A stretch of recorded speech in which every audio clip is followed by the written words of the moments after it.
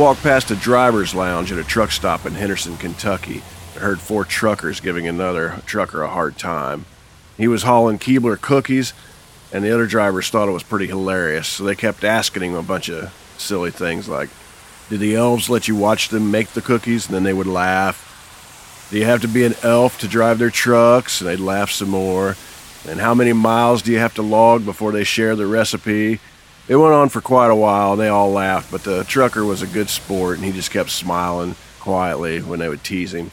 And finally, I guess he'd had enough. They stood up, and in a deep, slow voice, said, listen now, I only drive this truck for the paycheck.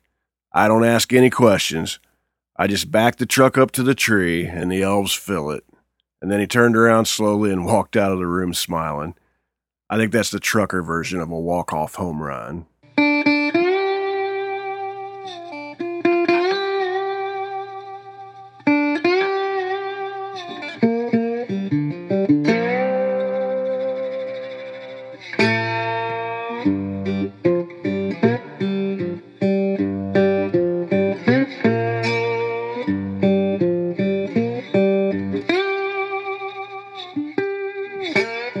Hi friends, this is Otis Gibbs, and you're listening to Thanks for Giving a Damn. I'm sitting here in my living room in East Nashville. This is a personal journal. This is a bit of an experiment. I like to say right up front that I haven't the slightest idea what I'm doing, but I decided to do it anyway. And this show was founded with the idea that there are only 2 people in art that matter. There's the creative individual and the person experiencing it, and everything else is an artificial filter. This is a way for me to share things with you guys without any filters whatsoever. My guest this week is Dale Watson. Dale is a singer and a songwriter. He lives in Austin, Texas. You can find out everything you need to know about Dale at dalewatson.com. The first time I saw Dale, it was probably 1992, and I was in Austin. I was walking down 6th Street, and 6th Street was very different than it is now. And it wasn't a very busy night, maybe a Tuesday. I walked into a bar on the north side of the street. I don't remember the name, but Dale was in there playing, and I'd never heard of him. I had no idea what I was getting myself into. But I sat there for about 3 hours just in love with the music. I couldn't believe there was people playing this music and this continuation of this great country tradition. And I became an instant fan, and I've probably seen Dale, I don't know, maybe 75, 100 times since then. But Dale was nice enough to meet up with me at his hotel room here in Nashville, and we talked for quite a while, and he shared a lot of great stories, a lot of great history. There's so much that I'm going to turn this into a 2-parter. Here's part 1 of Dale Watson.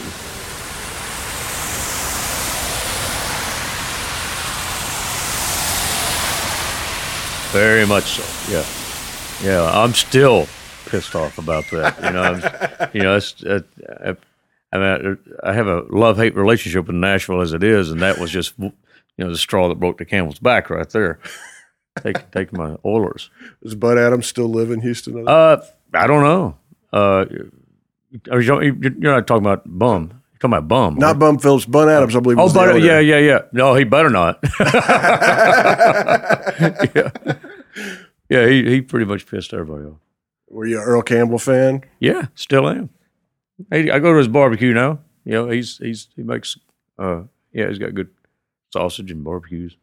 But I loved Earl Campbell. I loved the whole Bum Phillips thing, and we got close one year. And Love You Blue was really great. I even dated a Derek doll at one point. So. No, but most of the Oilers, Mo Bandy's got a lot of good ones because they would come to his club, Mo and Joe's, whenever that was up and running.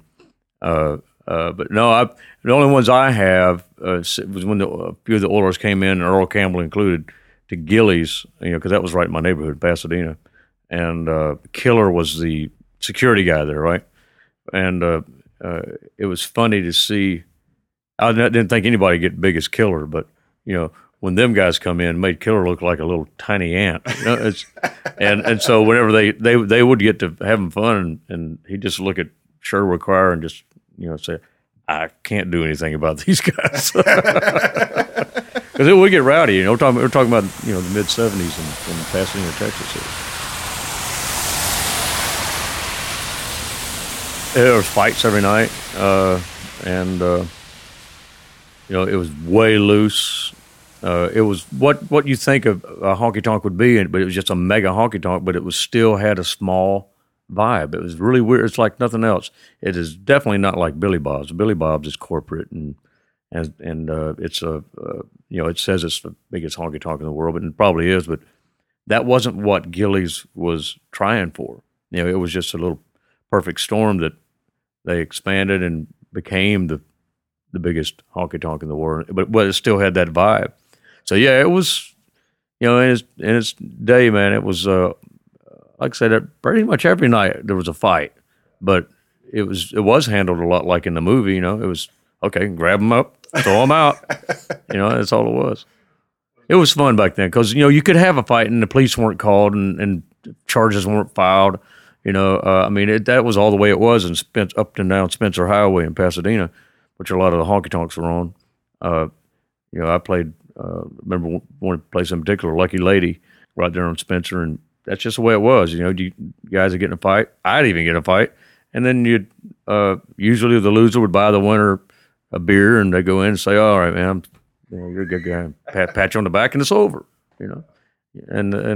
But no guns were drawn, no knives, and no police were called. But them days are gone. Now everybody's got their lawyer. The first thing they call. Was Mickey Gilley there on a regular basis? Yeah, actually, he played a lot of the weekends whenever he wasn't on the road. I still stay in touch with a lot of the musicians that were part of that. He had the Bayou City Beats were there on the weekends, and then the Bourbon Cowboys were the weekly band. And a guy that played bass for me for a long time, Billy D. Donahue, he was in that, and he's still a good friend. Lives right around the road from me and plays at my honky tonk I got in my little beer joint I got in Austin and San Antonio. Well, that's the thing about Gilley's. It was, it's right in my backyard, and it's the first place I snuck in to see a concert. It was Willie Nelson, and I've seen Willie Conway. I've seen John Connolly, Johnny Paycheck, and Jerry Lee. I've seen a lot of great folks there. What was the sound system like there? Was it monitors? Was it It was professional. It was good. Yeah. Now you got to remember that place is acres big, so they did have speakers everywhere, but the sound was always good. Of course, we're talking about a time when everything didn't have to be so loud it beat your chest out, and so I always thought of it. The sound system was pretty good in Gilley's, especially for how far it had to cover. I like being able to get, the stage was so close too. They didn't have, it was the days before what you see now. I really hate them barricades. They just bug me. It makes me feel like that's just the ultimate putting yourself on a pedestal, in my opinion. Let people go up to the stage as close as they can, is my opinion. And I don't, I've had people get loud and throw beer up and it gets on my guitar strings, but I don't give a damn. And Gilley's was that way too. They didn't do barricades, and people get right up close and see your favorite singer and musicians. So everyone was engaged. It wasn't just background music. Nope, it was a concert. Yeah, it was a concert. No, I have seen some things. I played got to be a part of a fundraiser there and of course they put tables right in front of the stage for the VIPs, and they've done that type of stuff every now and then. But when you did a regular concert there, it was fun. It was just like going to a honky tonk.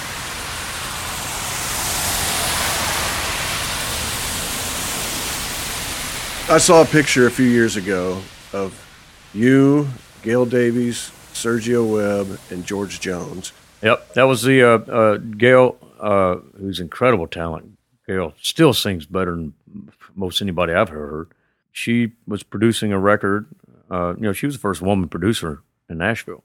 She got her credibility. And she produced this record, Webb Pierce. She championed the fact to get Webb Pierce into the Hall of Fame. And so she did this tribute to Webb Pierce called "Caught in the Web." And I was just lucky enough to be invited on it. George Jones, I think Billy Walker was on it. BR 549 was on it. Robbie Folks, Crystal Gale. So yeah, I got to be there when George Jones. That's when George Jones told me that he really wanted to record "Country My Ass," and I was thrilled. And I thought, yeah, he says, but my Nancy, his wife, said, oh yeah, we just don't think our fans would like me to cuss because I've done my whole career. I've never cussed. She says, but I just want to let you know that I feel the same way you feel about that in that song. I'm glad you wrote that. So that was good enough, though. I mean, the fact that he said that and he liked it and felt that way. So whenever I do that song now, I think I actually kind of imitate George in my head, and sometimes on purpose just to, throw it out there. Having somebody like George Jones say that's better than any trophy the industry could hand you. Right. And on the new record, actually, I recorded a song that was on hold for George Jones. George had it on hold. He liked it, called Hot Dang. And I was really excited about that. That was back in 92. Yeah, 92 when I lived here for a short few months writing for a publishing company. And I was excited because if I could just get one George Jones cut, I'd be a happy son of a gun. And held it for, I guess, about 6 months. And then it came back, we're going to let it go because the producer said at the time, who was producing his record, which the record was going to be High Tech Redneck. That was the next record. Said, George, that sounds too much like your old shit. And so they said, yeah, we want to go in a different direction.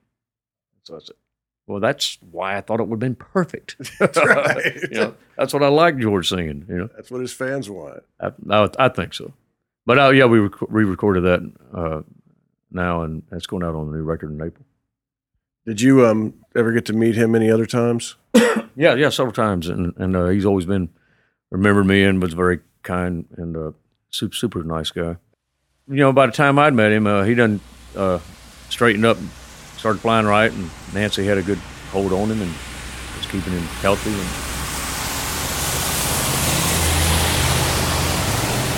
And them stories are more for the Willie Nelson meeting. Willie's the first. I don't get high, but when Willie passes you a joint, you just gotta. So first time that happened, I was driving over parking lot blocks and everything else. Oh, that's what that does. Good Lord. I've got to meet Willie and Johnny Cash, two totally different vibrations, and I mean that in the sense of the word of if there are such things as auras, because I had my back turned. I'd met Johnny Cash before, just as I was doing a tribute show here out in L.A., and they asked me to do some Roger Miller songs, and that was all StarCast. I mean, it had Ray Charles, hosted by Rosemary Clooney. Dwight was on it, Hal Ketchum. It was just a huge deal, and they asked me to do that because nobody knew any Roger Miller songs. So I said, yeah, I was local at the time, so I did it. And right in the middle of it, I was just doing a small medley of Dang Me and Chug a Lug. I knew Dang Me pretty well. I used to do that regular, but Chug a Lug was one when I didn't do it in a show or nothing, so I had to kind of learn it, but it was simple. It wasn't no hard transition. I just, at the end of the Dang Me verse, I just go into Chug a Lug. And I get going there, and it was a tribute to songwriters Buck Owens, Johnny Cash, Harlan Howard, Hank Cochran, and Roger Miller. And all of them were sitting up front, right in front of the microphone that you sing in, along with June Carter. And Ralph Emery was the MC. So I get up there, and right in the middle of that transition, like I said, which was the name of the song I was going into. There's no reason I wouldn't remember it. Chug a Lug. Well, I just had a blank. And what I do whenever I don't remember the words of the song, get a second, I'll go, and then I did that, and I realized, oh, damn, I'm doing this right in front of Johnny Cash. But I remember the words. I got Chug a Lug. And so I come off stage. Hal Ketchum, sweet guy, great guy, Hal. He says, man, that sounded great, Dale. I go, no, I messed up on the transition. He goes, oh, you couldn't tell it, man. You did great. He's such a great guy. But so I was kind of feeling bummed, and they start giving the guys awards. They all come up, and we're all backstage, and I'm looking at all these famous people, Johnny Cash, Buck Owens, and all them. I thought, I need to get my camera. So I go to get my camera, and I feel a hand on my shoulder. I said, son, 1 second. June, here he is. And he says, can I talk to you a second? I go, turn around, it's Johnny Cash. And he says, I just want to, son, June, here's that boy. And so she comes over and says, I'm Johnny Cash. I go, yes, sir, I know. He says, it's June. So I just want to let you know, we didn't even want to make this trip. We originally planned on doing this trip with our best friend, Roger Miller. And that's the only reason we agreed to come to do this thing. And then when Roger passed, says we just grappled with wanting to cancel it. But we thought, well, we better go. We already said we would. And even when we were sitting there in the audience, the show was starting, and we're just thinking, we wish we would have canceled. We wish we would have canceled.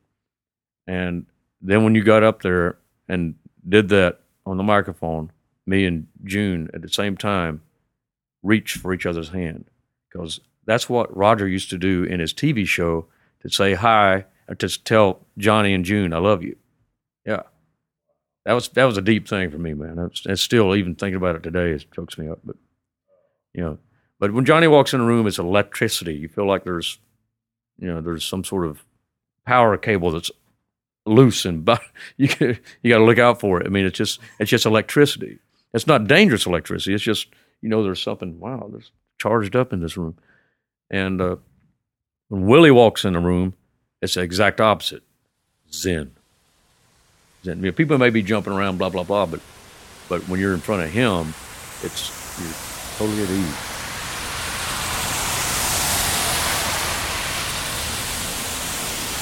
You remember the first time you stepped foot in the Continental Club? Oh yeah, that was to see my friend Rosie Flores. It's I think 86 or something like that, and it was way different than it is now. I mean, it's been there since the 50s, but it was just a hole. Was it the gun store next door? Yeah, it sure was. Yeah, it was there, and it was a pretty nasty place, but fitting, and it's still fun. It was fun. It's smaller then. It's a little bit bigger now, but not much. But not a lot changed in the way that you can't really change the walls that much. But it's still very, very, very important part of Austin scene, and has consistently the best music, touring and locally. I played the Hole in the Wall, I think was the first place I played. Then, I played the Continental, Hole in the Wall Continental. I played some various other honky-tonks around there. Most of them are closed down now, but I ventured. Jenny's was the first house gig, or regular gig I got. I did it every Thursday. And she didn't want any bands in there. She would only have a band in there every now and then, just a duo. And I said, well, just let me do it for tips. And, and it turned into Thursday, Friday, Saturday, Sunday. And I mean, it was really important for the type of music I do, the honky tonk, and everybody jumped on it, and it just blew up. We ended up getting the best place to be on a Thursday night, and so it was. I think it's integral in its day, and we still today. Now that I own it, Jenny's still there, but she needed to retire. She just had, it was getting to be a lot. And anyway, we got bands there 6 nights a week. How's it feel to be on the other side of the? Oh man, I didn't ever plan to be a bar owner. I got 2 of them. I got Big T's out in St. Hedwig, Texas, near San Antonio, and of course Little Longhorn. But I got people helping me run it. So it's I don't even know. I don't make money on these things. As long as they make enough to make them run, I'm happy with that. I couldn't even tell you what the statement was because I don't care, and I don't care. As long as it stays open and we can get bands in there to play. Well, how did Chicken Shit Bingo start? Whose idea was that? Well, Don and Jenny approached me about playing on Sundays, and because I was already playing on Thursdays, and I said, well, I'd do that, but I said, they're already playing on Thursdays. Why would it bring them out on Sundays? And said, well, you just, start a little earlier, start like 8 o'clock. And I'm thinking, no. In L.A., I'd played a place called the Rawhide. It was a gay bar. And they had music from 2 o'clock in the afternoon to 6 o'clock. And that's the first time I ever played a slot like that, other than in Houston. Used to play a pressure cooker. We'd do that on, I think, a Wednesday. But it was Tuesday and Wednesday.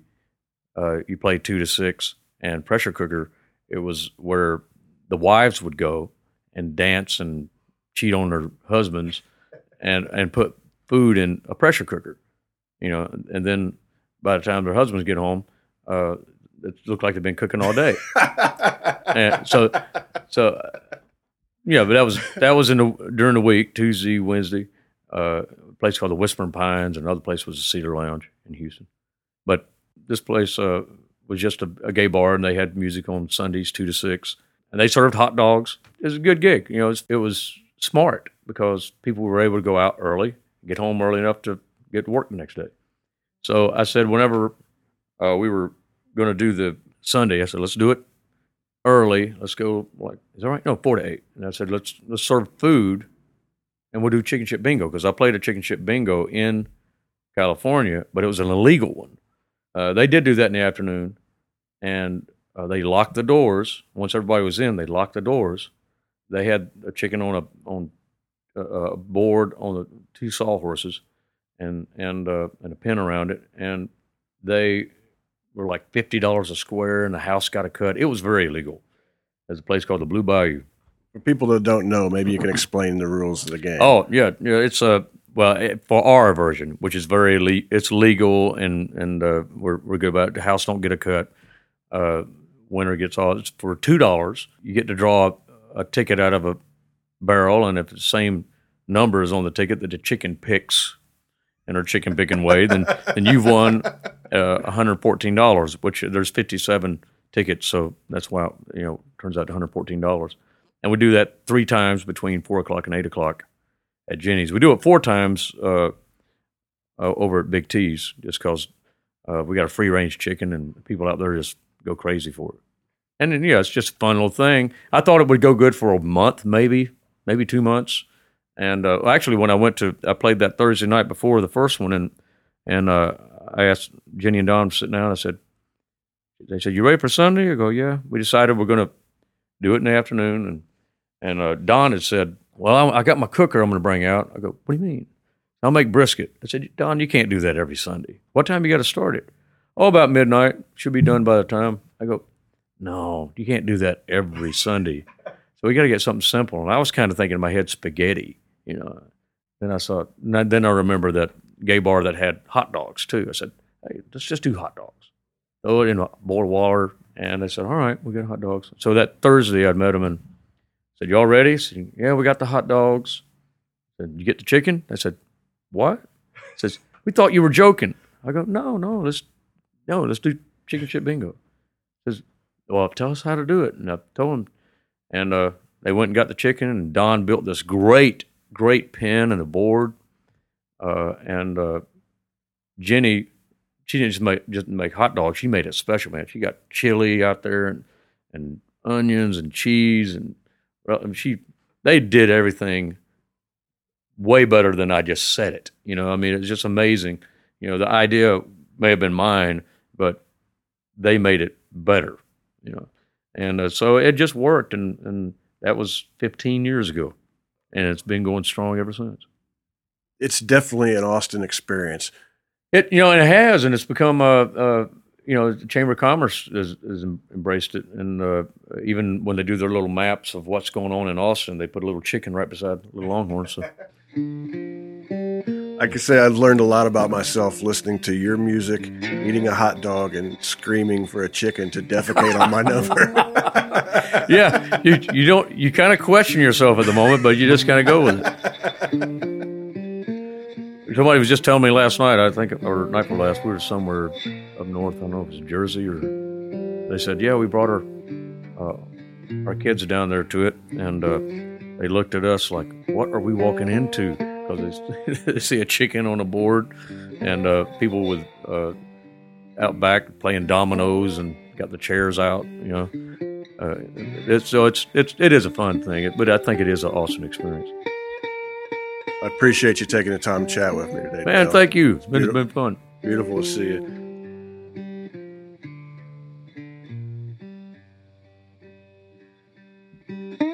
I'd like to thank everybody for listening in, and I'd like to thank Dale for meeting up with me at a hotel room here in Nashville. You can find out everything you need to know about Dale at dalewatson.com. If you'd like to help support this show, just go to otisgibbs.com and you can pick up a CD, a t-shirt. You can download any record I've ever made. You can buy one of my photographic prints. You can buy one of Amy's records. You can buy one of Amy's children's books. But anything that you buy, we'll mail from our living room to yours, and we'll even put in a little thank you note. If you'd like to help out but you're a little short on cash, just go to iTunes and leave us a 5-star review. Leave a comment. Subscribe while you're there, and you'll get a brand new episode free as soon as it's available. But if you enjoy this show, or you enjoy my music, or you enjoy Amy's music, please take the time to tell a friend and help us spread the word. And if you'd like to send us a message, we'd love to hear from you. Just send it to info@otisgibbs.com. I'm Otis Gibbs. Thanks for giving a damn.